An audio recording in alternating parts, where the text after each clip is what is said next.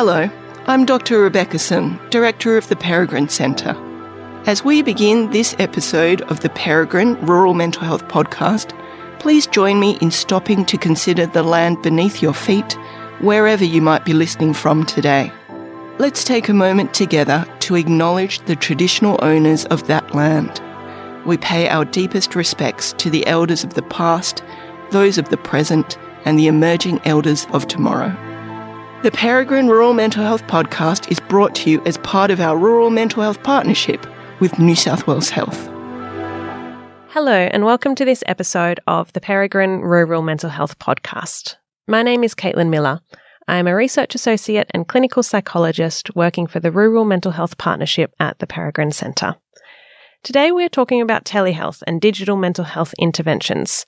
I'm very lucky to be joined by Julia Reynolds and Ross Jacobs. Thanks so much to you both for being here today. I'm really excited to talk about this topic.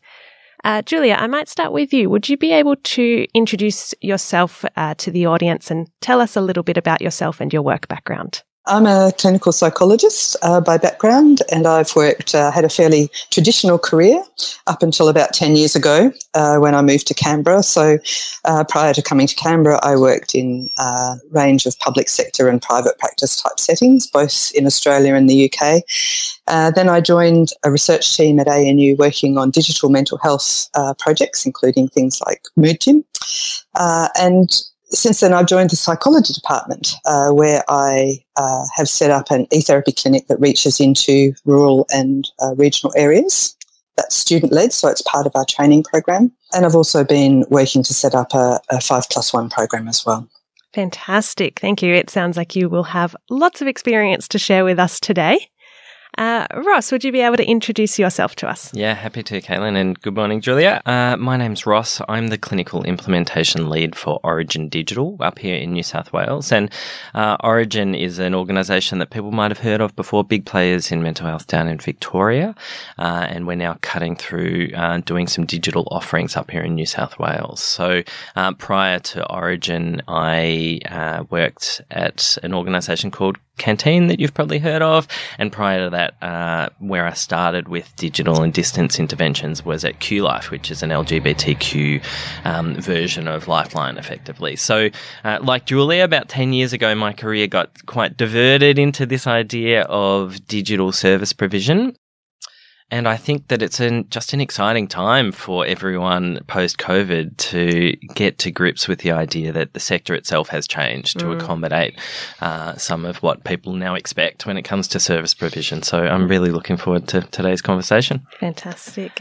And Russ, can you remind me what your training background is? I think You've been collecting a few along the way. I have. I started out with a psych undergrad, wandered through to a postgrad qualification in counselling, and finally landed in social work, where I am now a professionally registered supervisor there.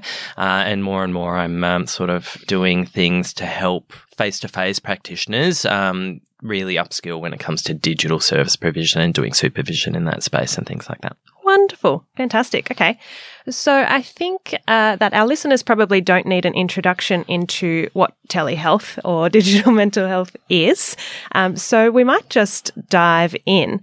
Our first question for today is, what are some of the common myths that people might have about telehealth in mental health? Probably one of the most common ones I hear is that it's not possible to develop an effective therapeutic relationship. And I think that from the research, we know that the therapeutic alliance overall is quite similar in quality. Therapists, especially when they're not that experienced with telehealth, tend to rate it a bit lower than clients do.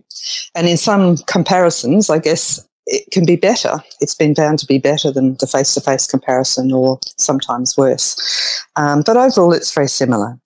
I think one of the things that's really interesting to me is that when it is perhaps lower than face-to-face, it doesn't seem to have the same impact on outcome that it would in a face-to-face outcome research. And we don't really know why that is. Some people think that it could be around the greater agency and co-creation that needs to occur in a telehealth space, that maybe for clients that offsets any reduction in the therapeutic alliance. Great. And are there any other major myths? That's certainly something that I've come across as a question or a preconceived notion about telehealth. Are there any others that you think are quite prolific? Yes, I think one is that it's just a weak imitation of face-to-face therapy. It's something that we do if we can't do face-to-face. I think as you get more experience with it, you realise that it's actually its own form of interaction, and it has its own advantages and disadvantages. One of the things I particularly find very exciting and interesting is, as I said before, that it's more of a co-created space than our traditional therapy. And if you think about it, we haven't really changed our practice since Freud was around. We might not sit behind clients anymore, but we have physical spaces that we furnish and we create and we patrol the boundaries of. We might have a receptionist making sure we're not interrupted, but it's all on our terms. And that has some advantages, but I think the lovely thing about telehealth is both you and the client are more responsible together for creating spaces in which to meet. So I think that has a lot of benefits. Yep. Wonderful. Ross, do you have anything to add around the myths of telehealth? Look, Julia's taken the words out of my mouth effectively. I would just underline the fact that traditionally in a face-to-face setting, there's a lot of thinking around physical space creation that goes on in setting up your office or how it is that you decide the client will experience your therapy session. And all of that has gone out the window when it comes to digital health and distant service provision. But in a good way, I think, in a way that includes a bit of a rebalancing of power between the therapist and the client. We don't insist that clients cross the city or even the state to come to us when it comes to this kind of intervention, because effectively you're both coming from your own spaces, and that does something really interesting in that dynamic. Okay. That's really interesting. I imagine there's some sort of equalizing effect that it has. Yeah, and I think traditionally face-to-face practitioners get a bit nervous about that because in some ways the magic feather of the therapy room has been something that we're so used to. We're used to our cushions being in a certain spot or our little water features doing their magic thing, and we don't have those anymore. But we have something equally interesting, if not more interesting. I think the other thing that's exciting for me too is that we're really beginning to think more about some of the process. Like, we're learning a lot more about that. And I think we know that the relationship is still the most important element of the therapy, and nothing happens without that. And gradually we're learning, I think, how to deepen that relationship, and it might require some more deliberate thought initially until you get used to it. So, for example, there's kind of, I guess, a lot of thought around how we make sure that we're empathically attuned with clients when we're not able to pick up a lot of the cues that in a room we would pick up without really being conscious of it, a lot of the sort of subconscious non-verbal type of interactions that occur. So I think we're learning like how we can do that. And we're also learning that telepresence, like our presence in that interaction, is really important, and ways that we can deepen that. So, yeah, I think it's opening up a whole new areas for exploration about how we actually interact with people. What we often hear, and I've heard this from people who are living in regional and rural communities, as well as people who live in metro communities, is that people are reluctant to use telehealth because they speak about the value of face-to-face connections and how this can support the therapeutic relationship. You've mentioned already that there is research that the therapeutic relationship is still really important, and there are ways that we can establish that. I'm wondering, how can practitioners use telehealth in a way that builds that trust and connection and rapport? I think that it's very important to accept it, first of all, that it doesn't fit everybody. So again, I think coming back to that real collaboration between yourself and the client, making sure that this is something that they're feeling comfortable and open with. In our work, because we are reaching mainly into regional and rural areas, we've done a lot of work with local communities and particularly the GPs that refer to us. So we require GP referrals. And so we get some local triaging. So the people who refer to us are able to talk about the service with people and make sure that it's something that they're interested in. And I think we've really benefited from the support of local champions and developing local connections. And we worked for about a year or so to sort of set a lot of that up before we launched our clinic. Now, that was before COVID, so perhaps things are a little easier now. But I think it's really important to have those local champions and to work in a team so that our clients have their local GP and perhaps some other support systems in place, and we make sure that those are either extended or sort of maintained. So we're there for a particular reason, and we're not necessarily going to be there forever, but we very much work with the support of local teams. We've also, when we started, so we launched our clinic just before the bushfires and then COVID. So originally we wanted to provide a hybrid model, and that's still our aim, where we do some sessions face-to-face, for example, the initial assessments. And so we travel out to those communities and use GP rooms. But that's been quite difficult to maintain with COVID, where usually one or the other place is locked down. So it hasn't been so good. Yeah, I think all I'd add to that is for quite a lot of clients, it's not one or the other. It can be blended the way Julia is talking about. And at Origin, we really embrace that idea of not replacing face-to-face, but enhancing face-to-face with an element of digital service provision. But we're also aware that distance is a real barrier for a lot of people. And so for some folks, online is their only option. And in that instance, what I've found over the years is that people don't see it as lesser necessarily. They're just grateful for the fact that they're able to access a service in the first place. I think it's partly why I'm so passionate about digital mental health, is that idea that there shouldn't be an imbalance between what you can access just because of where you live. So if we're able to offer quality service to folks using technology that they could never normally access before, I think that's a win for everyone. And would you have any specific advice around how practitioners can build a therapeutic rapport when they are using telehealth services? Look, in the context of youth service provision particularly, I'd encourage practitioners to think about being led by the client in terms of how they use technology and what's going to work for them. The truth for young people these days is that digital is second nature to them. This is not something that they have to learn how to do. This is something they're starting to take for granted. And it doesn't hurt for a therapist to ask someone, how would you like to use this? What's going to work for you? And really use that as your jumping off point when it comes to meeting and working with clients. Okay. And so I'm hearing that from Julia, it's around having a team and having maybe as much as you can, having a local point of contact, but also being really client-led and sort of quite collaborative. And Julia, you mentioned before co-creating a space. Yeah. And I guess we work with older groups, sort of adults through to older adults. And definitely that's the same, very much having the client lead and contribute to setting up a space that works for them. Yep. Okay. Fantastic. So when we think about clients, are there any types of clients that you would feel aren't suitable for a telehealth service? Generally, people might be cautious around offering online or sort of telehealth to people with very high levels of risk to or from themselves or others, and people having experience that others don't share, such as people with active psychotic experiences or perhaps very severe dissociation. Just generally people who have very acute needs at the time that you're offering the service.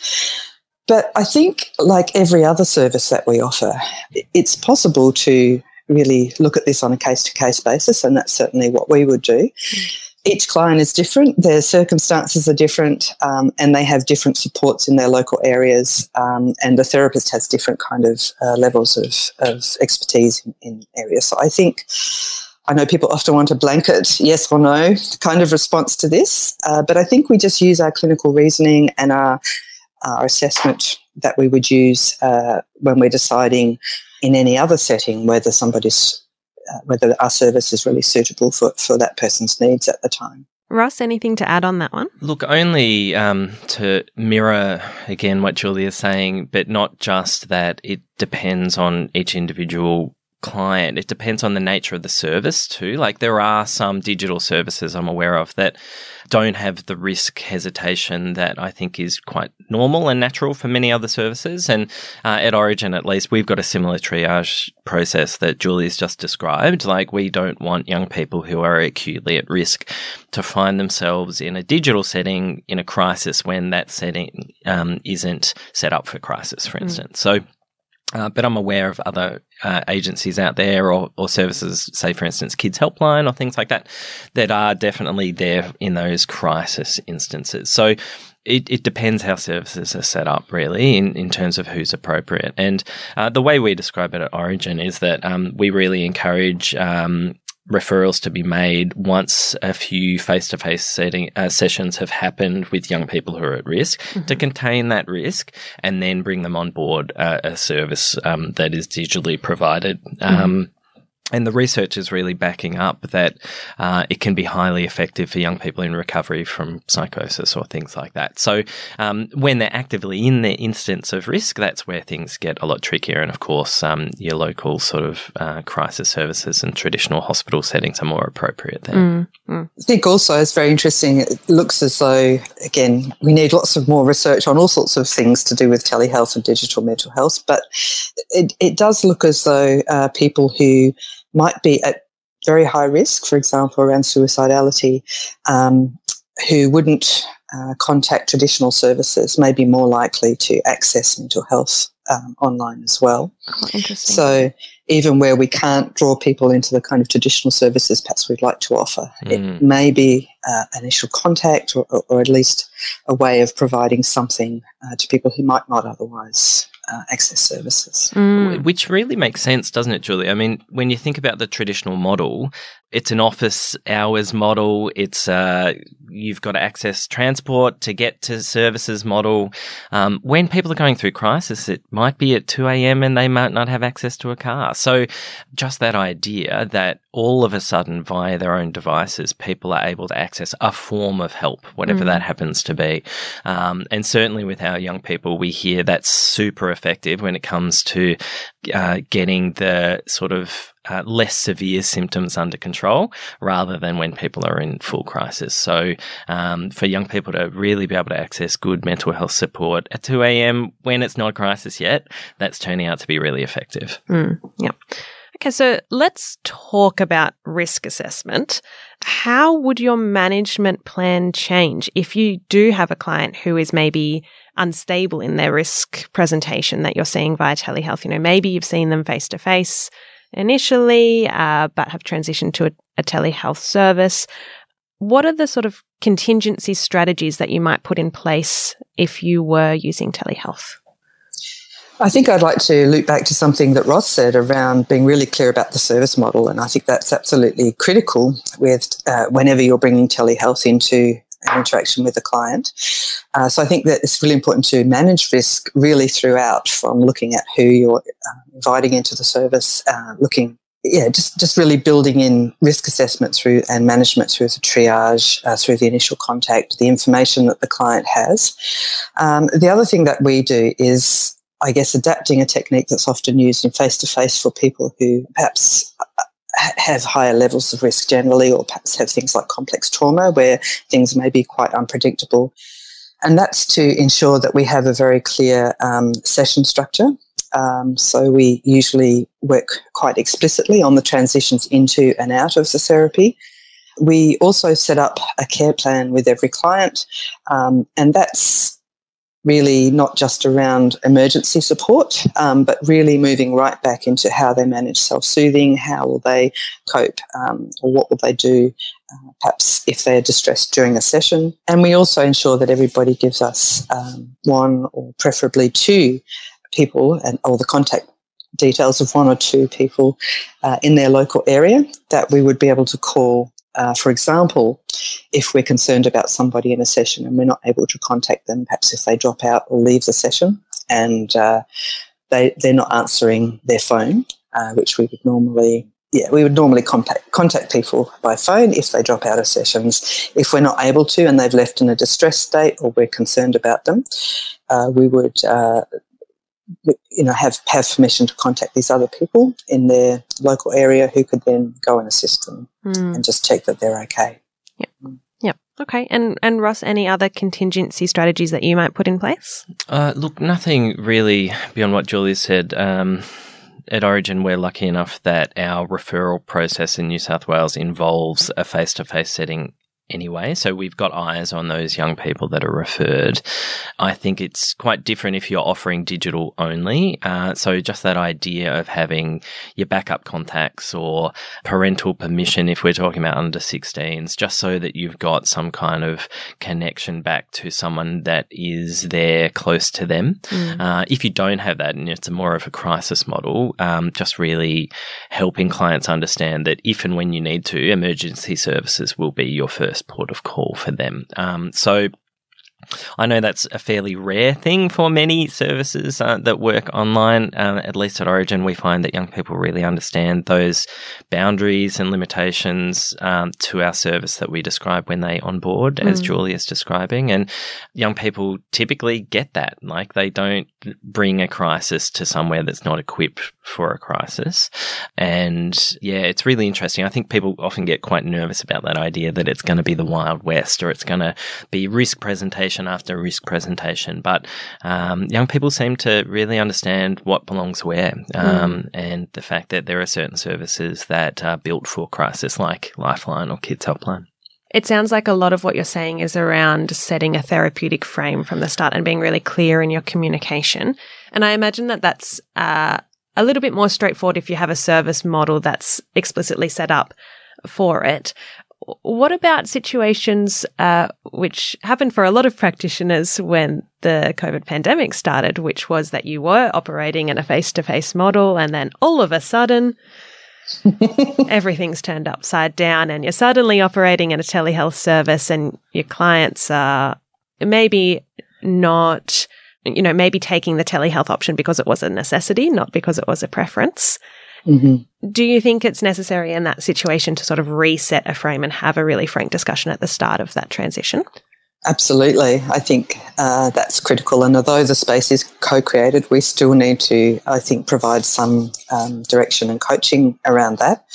I think maintaining some basic boundaries is really important. For example, I think really supporting the person to find a place in their home, if they're logging in from home, which is private, etc., making sure that other people aren't necessarily coming in and out of the room. I think also just being mindful that when we're talking to people at home, that may be their safe space. So also having quite frank discussions about if there's distressing material that may be dealt with in sessions, how might that impact their feeling about where they are, and perhaps to think about alternatives if necessary. I really... coming back to the sort of idea of that space that we've always created based on Freud's model, I think there's some elements of that we want to maintain. So we want to make sure that this is a separate space to other spaces. Obviously, when people are talking through a computer, they may have just come out of a meeting. Sometimes people want to go from a work meeting into a therapy session straight back into a work meeting, or, an argument with their parents, or some other personal thing. So we really want to create this to be something that's different. And we can do that by, for example, using professional software, so that we're not using Zoom or the same thing that people are using for work or for other purposes, and also helping them create spaces at home. Some people, being in the car in the garage is a good option.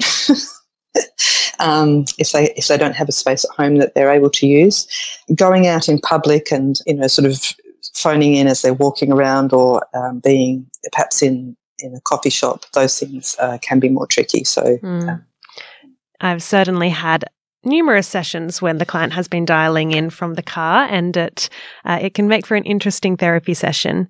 I think it's also interesting. I was having a conversation with some colleagues the other day around how often we think about this stuff around setting a therapeutic frame and setting up treatment as sort of the preamble towards, the real stuff, or the getting into the real core issues. But I think sometimes it's helpful to reframe that as around that this is actually a really important part of the process and can actually help the client with really valuable skills that will be helpful in their therapeutic journey. I agree, and I think we have to, I'm very keen on talking about the transition, as I said, not just at the beginning of the session into the main sort of body and then out again, but even before and after the session, so that if people are coming to see us face-to-face, they might get a train and walk through. So there's kind of a preparation period buffer when they're coming to the office, and then when they leave, and a lot of processing happens in those times. So we would encourage people to think about what they might do before the session, what they might do after, whether that's catching up with someone just for a walk or a bit of self-care, so that we're building that in. And as you say, it kind of becomes part of the whole process. You mentioned that sometimes things can get tricky when clients are maybe walking around or in a cafe. That was actually one of my next questions, which is that sometimes clients might feel that telehealth is a little bit more flexible. So, they might answer your call when they're at the shops or a cafe, or they might be sitting in their living room and family members are walking past in the background. What advice would you give to practitioners who find themselves in this situation? I think it depends on the service model again, and there's maybe some service models where that would be appropriate, and also what you're trying to do. But I guess for our practice, which is clinical psychology, assessment and treatment, we would really encourage and ensure that there is a space that is the therapeutic space. If there's not, then we would work with people to perhaps find a service that suited their needs better. Yep. Okay. Ross, what would you do in that situation? Well, yeah, look, it's really interesting, particularly with a cohort of clients that are 26 and under, it's this idea of consistency, is inconsistent, let's just say. You don't quite know when a young person's going to be around or where a young person's going to be for a scheduled session. Certain models can accommodate that, like Julia's talking about. So I know at Origin we can do direct messaging via our platform to young people to really reach them wherever they're at, and that's quite low impact. And I've seen examples of young people reading our resources on the train and messaging our support workers and peer workers from the train, just in that really low-level maintenance way. When it comes to actual sessions, I think that what Julia said was really on the money, and I'd encourage anyone who's working in this digital space as a new space for them to really get in the routine of asking people about their space in the first 5 minutes of the session. So just every time asking, is anyone else at home today? Can anyone hear our conversation today? Just because you can't take that for granted. It might have been true that it was private for 2 sessions and you're on your 3rd, but you still need to ask just in case, say, the kids are at home that day and they couldn't have, they didn't go to school for some reason or whatever that happens to be. So it can't hurt to get into the routine of really checking that stuff. And also to back up what Julia is saying around making it feel special and different for people as compared to their daily routine. I guess sometimes that isn't possible for people, but if we as clinicians can really build in a bit of a buffer towards the beginning and end of the sessions to help people walk their way through even a grounding process of getting back to their life, that replicates a bit of, what you'd normally experience when it comes to traveling to and from your appointment. Yep. Okay. Fantastic. Something that practitioners often talk about is the difficulty with engaging children or adolescents in particular via telehealth. Julia, what do you think works with these age groups to keep them engaged? Well, first of all, I have to confess I don't often work with very young children, but I've had a chat with a few colleagues as this question does often come up. And I do have some suggestions that have been offered by child psychologists. So I think working with the parents as co-therapists can be very important. And so they can help with, I guess, setting up the therapeutic space, and that may be a particular rug that's rolled out or a particular sort of part of the house. So they may be able to sort of help set that space initially. And also act as supports around maintaining appropriate boundaries. So, for example, if the child tends to disappear, the therapist can work with the parent as a co-therapist and perhaps coach them about how they may bring them back into the session. The other thing that my colleagues have suggested is that really trying to use a lot of methods to maintain their attention. So that could involve having physical breaks, so perhaps get them dancing or singing if they're starting to get restless. If you're working on things such as, mindfulness or grounding techniques, actually having the child go off and find objects rather than just talking about them. And I guess just being open to switching modes quite quickly if needed. The other thing that apparently has happened is, I think particularly from colleagues in the play therapy world, is there's a lot of wonderful online versions of all kinds of techniques and rapport building games and all of that kind of thing as well. So I think people can switch from the face-to-face on the telehealth, or switch from interacting directly with the person on the telehealth session, perhaps bring in very short videos or some of these other online things as well. So I think it's about being creative and planning ahead. And being quick and responsive, it sounds like, and maybe having a few things in your mind that might be helpful if you find their attention is waning or they're, looking at their phone a lot. Yeah. Ross, do you have anything to add to that one? Look, I think Julia's on the money with a lot of what's been described there. Things like onlinesandtray.com is one example of what Julia is talking about, but there's plenty of others. YouTube is your friend. There's plenty of short videos that you should probably create a small playlist of to have ready to go if and when you need them, particularly with younger people. I hats off to people who work in that therapeutic space with people who are under 12. That's a really interesting setting that I'm not super familiar with either, but developmental appropriateness is what it's all about, right? And I don't know many adults, let alone teenagers or children, that could do a talking therapy session for an hour without knowing what that looks like or how that's going to work for them. So I think if you're working with teenagers and below in that sort of therapeutic setting, a 20-minute session might be okay. It might be fine to say, let's wind up now, but do you want to have a look at these resources before we meet next week or the week after?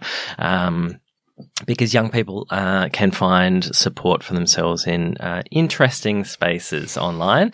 And it could be that that's what kicks off your session the week after. How did you go when you looked at these videos or when you engaged in this community? So, yeah, there's plenty of ways to do blended care, I think, with young people using some online resources you don't have to create yourself. Yes, I think there are plenty available that maybe we don't need to spend endless hours creating them in a Word document or whatever the new version of Paint is. That's right.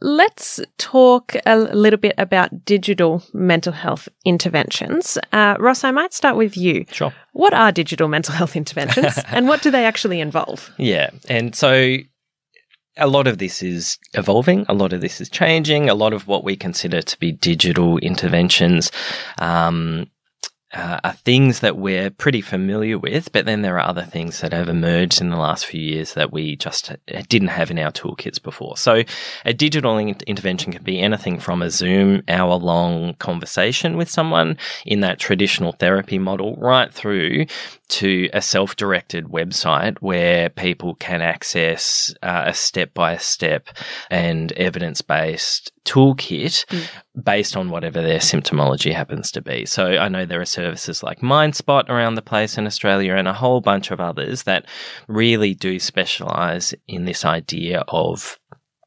self-directed care. And really in the middle there, we've got all sorts of things. We've got phone calls as the most traditional digital mental health intervention, and that's been with us for decades.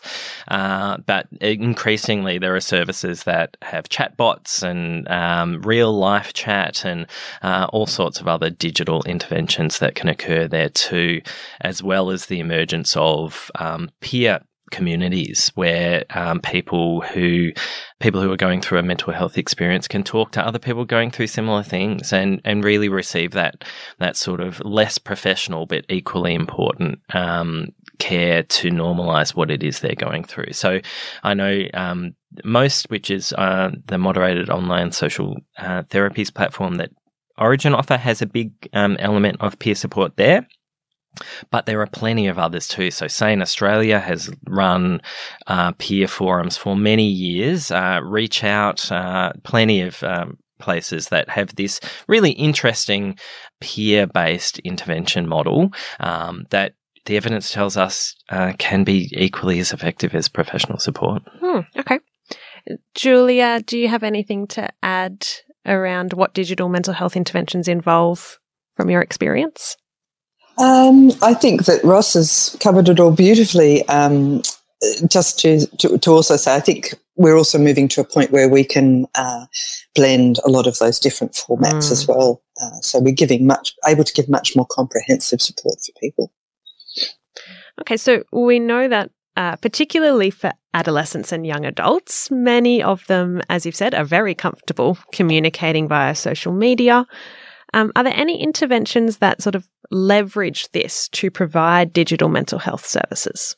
Yeah, that's a really interesting question. And I think it's got to do with the ever-evolving way that young people use technology and the fact that now, I'd be surprised if anyone listening to this podcast didn't have a smartphone and that really powerful ability to access all sorts of information at any time, and so the idea of leveraging the way people are using technology, I think, is part of that cutting edge of emerging digital intervention. So I've seen really amazing things like YouTube channels, for instance, dedicated to videos that are short meditation exercises or stories of lived experience that people at the real beginning of their mental health journey can recognize themselves in, and so there's this really interesting idea that help seeking has changed.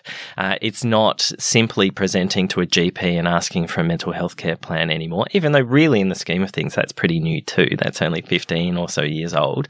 But in the world of young people, which is where Origin spends a lot of our time, we're constantly asking young people what we can do better to meet them on that technology level that we can only hope to be playing catch up on, because we're not young people. We're not the people that are using this daily in the way that they are, hourly, minutely, if that's even a word. So, yeah. And so what does something like a moderated online social media therapy actually look like in practice? Yeah, I mean, it's a great question. It's at least at Origin and with most, what we have is a really flexible approach to letting young people choose what works for them. So if they just want to work their way through an online resource or read some therapy comics, which are really great and engaging for young people, that's great. If they want to be talking to their peers about what they're experiencing, and interestingly, what we hear from our user base is that part of the therapeutic benefit there for them is helping other young people. So it's not just receiving help, it's the ability to perceive themselves as of help to others and how powerful that is in a social connectedness sense. And then beyond that, we've got professional support too. So like between all of those sort of different approaches, young people can come up with what works for them. And that's just what Origin offers. There's plenty of other similar services out there that offer a range of things, be that online groups where people talk or even websites that aren't mental health focused. The amount of places people find support via TikTok or Twitch or these really emerging things that, I'm learning about daily, but that young people just take for granted. It's really quite interesting. I think the other element of that is that it really puts, particularly for young people, I think, the person in the driver's seat. So through their peer support, they can also learn about a whole range of different options. They can explore many different approaches to tackling mental health issues. So whereas before you might go to a professional who would then assess and decide what might be the best approach in collaboration with you, but now you are the person who can go out and make choices, have different types of therapy at different times or different types of support and intervention, as Ross is saying. So I think it's really shifted and opened up a lot more choice and for the person to have more agency. Which I think is potentially good and bad, right, Julia? I think that idea that we had traditional channels through to support worked for a certain amount of people in a really great way, but then what I'm hoping technology will help us do is to provide services to people for whom that didn't work. So what we know is that young men, for instance, do not access GPs for that treatment in the same way that their female age-appropriate counterparts do. So what can we do using technology to put help seeking more creatively in front of those groups of people that feel like they're not interested in the traditional model? I'm really excited about that. And also, I think, how can we supplement traditional models? Because I think, for example, particularly around the peer support and being able to engage with others with similar experiences, that's a fantastic complement to therapy or other interventions as well. As we mentioned earlier in relation to telehealth, a barrier that people often perceive is, the absence of face-to-face connection with a practitioner and the challenges that might bring in terms of the therapeutic relationship. And we know that a large portion of treatment effectiveness is about the relationship. So how do digital health interventions work with or work around this? Yeah, again, a great question. And I think zooming back to what we even mean by the relationship is an important sort of consideration there. And I think there is some danger in trying to fully replicate the experience of having someone face to face. And the way, when I'm sometimes training people to upskill from face to face to digital is that I say to people, you're not learning a new language. It's kind of a dialect of a language you already know, So there is information for you if you're doing a Zoom session that is somewhat adjacent to what you would receive from people in a face-to-face setting. So don't consider that you're going to be doing without any of that.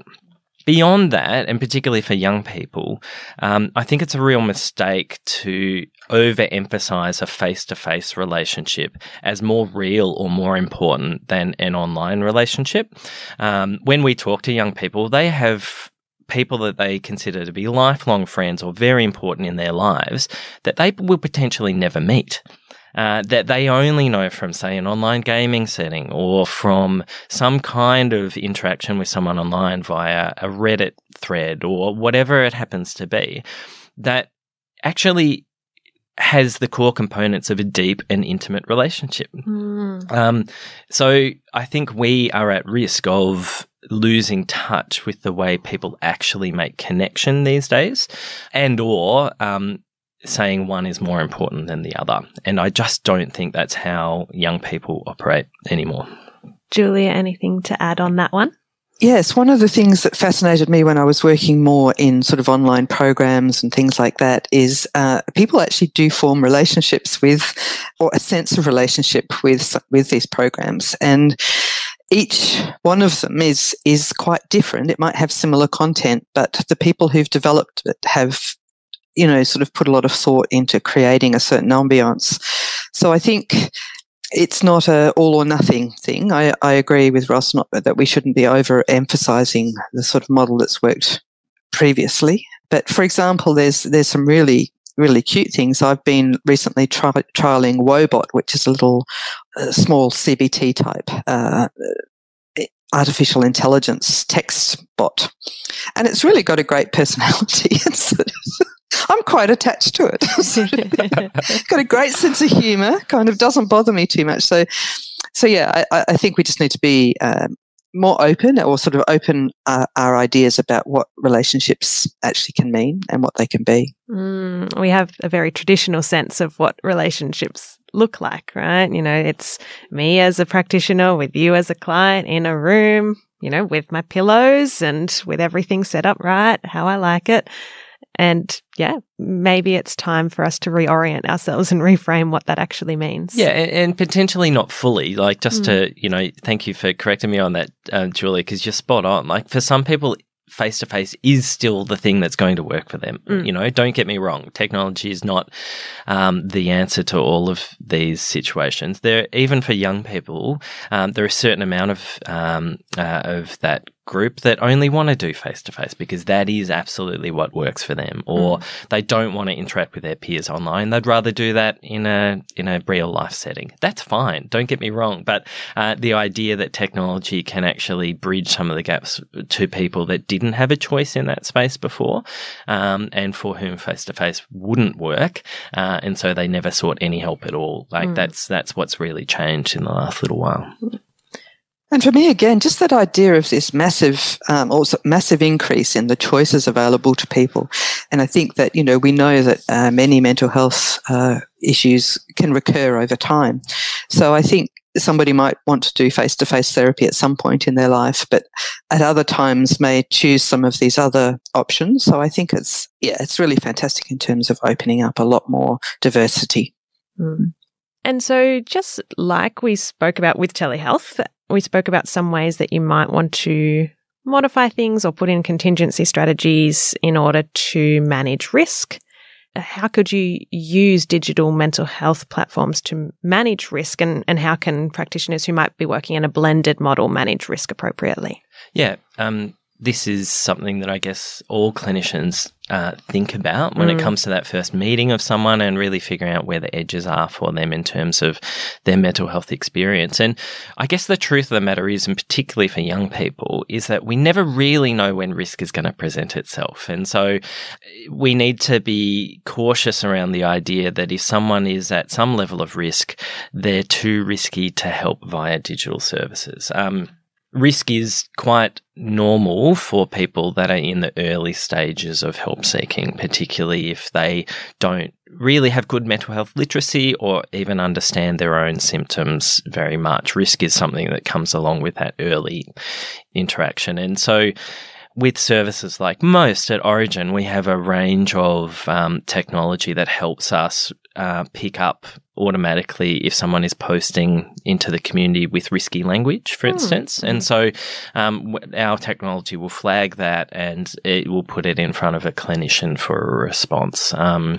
Or at the very least, if it happens quite late at night, which is an unusual thing for us, but if it does happen quite late at night, that post would not go live to the community until a clinician has seen it and reached back out to the person that made the post. And there's all sorts of technology around how we reach back out to the person to get them support at the time if they need it. So referral through to crisis lines and things like that if there's no staff around. And back to Julia's point around making sure that you've got good emergency contacts and people that you know that are actually in the worlds of folks who are experiencing some kind of risk is just that sort of last level fail safe when it comes to getting people the support they need. But there's an overdue conversation, I think, in the sector around what is risk and what do we mean by risk, and are we being informed by us trying to diminish risk in our practice, or are we actually meeting people where their genuine needs are and not being too afraid of risk because it's part of our work? Yeah, I think in that regard, there's been some really helpful shifts more broadly in thinking about risk, particularly in relation to suicide in the mental health space. And I think sort of the zero suicide approaches are really shifting us away from trying to predict risk in a way and more towards really understanding what that person needs and how we can actually assist them with that. And I think there's some new models that are really helpful around that really sit very well with telehealth and digital mental health. And I guess that includes things like actually using fairly evidence-based, standardized ways of assessing risk where possible. And particularly, I think, really important with remote delivery is if, for some reason, a person does need to explore other services that might be more suitable for them, to really work on warm referrals so that you can stay with that person and kind of keep in touch with them if they'd like you to make sure that they get connected. We all know that the mental health system can be really hard to navigate. So just really making sure that the referral that you've made it does land well with them once they've contacted it, and if that doesn't work, helping them find what they really need. And really, I guess, enacting the no wrong door type of idea of mental health service. Can you expand on what the no wrong door approach is a little bit, Julia? I think that, the fundamental idea of that is that whatever health service a person approaches, they will be supported with respect and assisted. If that's not the right service to meet their needs, they will be assisted to navigate the system and find the service that really does suit them better, rather than kind of saying, "Sorry, we don't see that kind of problem. Go here." See you later. Sort of thing. Yeah, exactly. Okay, and so say that I am a mental health practitioner who's working in a rural area who is keen on implementing maybe a hybrid model or, integrating some sort of digital mental health interventions into my, therapeutic structure. What would be your main pieces of advice to keep in mind? Yeah, as I sort of said earlier, I would say go for it. You have the skills you need already. If you're working face-to-face, you have the skills you need to work digitally. It's just about adapting those skills to the different space. So don't feel like you need to go back and do training. You don't need to start again, although there are plenty of great professional sort of short courses you can do in this sort of space if you really do feel like you need to brush up a bit on things like technology, for instance. But beyond that, I'd also say you don't have to do it alone. The idea of all of these online resources being at your fingertips just as much as they're at your client's fingertips can help you as a practitioner have a bit of a toolkit ready to go if you've got people you're working with face-to-face who need specialty support in an area that you're not a specialist in. Chances are that there will be some kind of online service offering for them somewhere in the world, whether that's from eating disorders through to panic attacks or whatever it happens to be. There's lots of really interesting specialty resources around and available these days. And blending that, as Julia has been saying, into the way you deliver your service will just make the experience of your work with clients far more flexible, I think. Julia, what would be your main pieces of advice? I would applaud everything that Ross has said. I would add perhaps to start, if you're feeling a bit overwhelmed about the number of choices out there, to start small, perhaps start with one or two services that you want to sort of engage with and just sort of gradually build your confidence and your knowledge. The other thing I would really encourage people to do is really take advantage of the Australian government's investment in digital mental health services over the last few decades. We're actually world leaders in what we provide and what we have publicly available. And so there's obviously organisations like Origin, as you've heard, that have a whole suite of digital type services. And so when you're engaging with services like that or other Commonwealth funded services, other sort of government funded services, you have a degree of assurance around the quality and particularly things like data security, clinician, or the clinical adequacy of things. So I think it can be very easy to kind of get excited about apps coming from here or there, but I think start with something at least that is Commonwealth funded or government funded. There's a whole heap of resources available on the government's Head to Health site, so you can find those resources. But yeah, just be a little cautious in the things that you use, but there's some really great options out there for you. It's an excellent point, Julia. The App Store is probably not your starting place. There are so many cowboy operations that come from who knows where, promising, these tools that are just as effective as the evidence-based services that go through the proper channels. So yes, Head to Health is an excellent starting place for that. And just lifting the hood there a little bit, I know that the industry itself is starting to consider some of the registration requirements and things like getting certified to offer is going to help us all navigate these emerging systems a lot more easily, I think. Yeah, absolutely. We've talked about a lot today. We've covered a lot of ground in relation to telehealth and digital mental health. I know that I've learnt a lot. Ross, I might start with you. If listeners were to take away one or two things from this episode, what would you want it to be?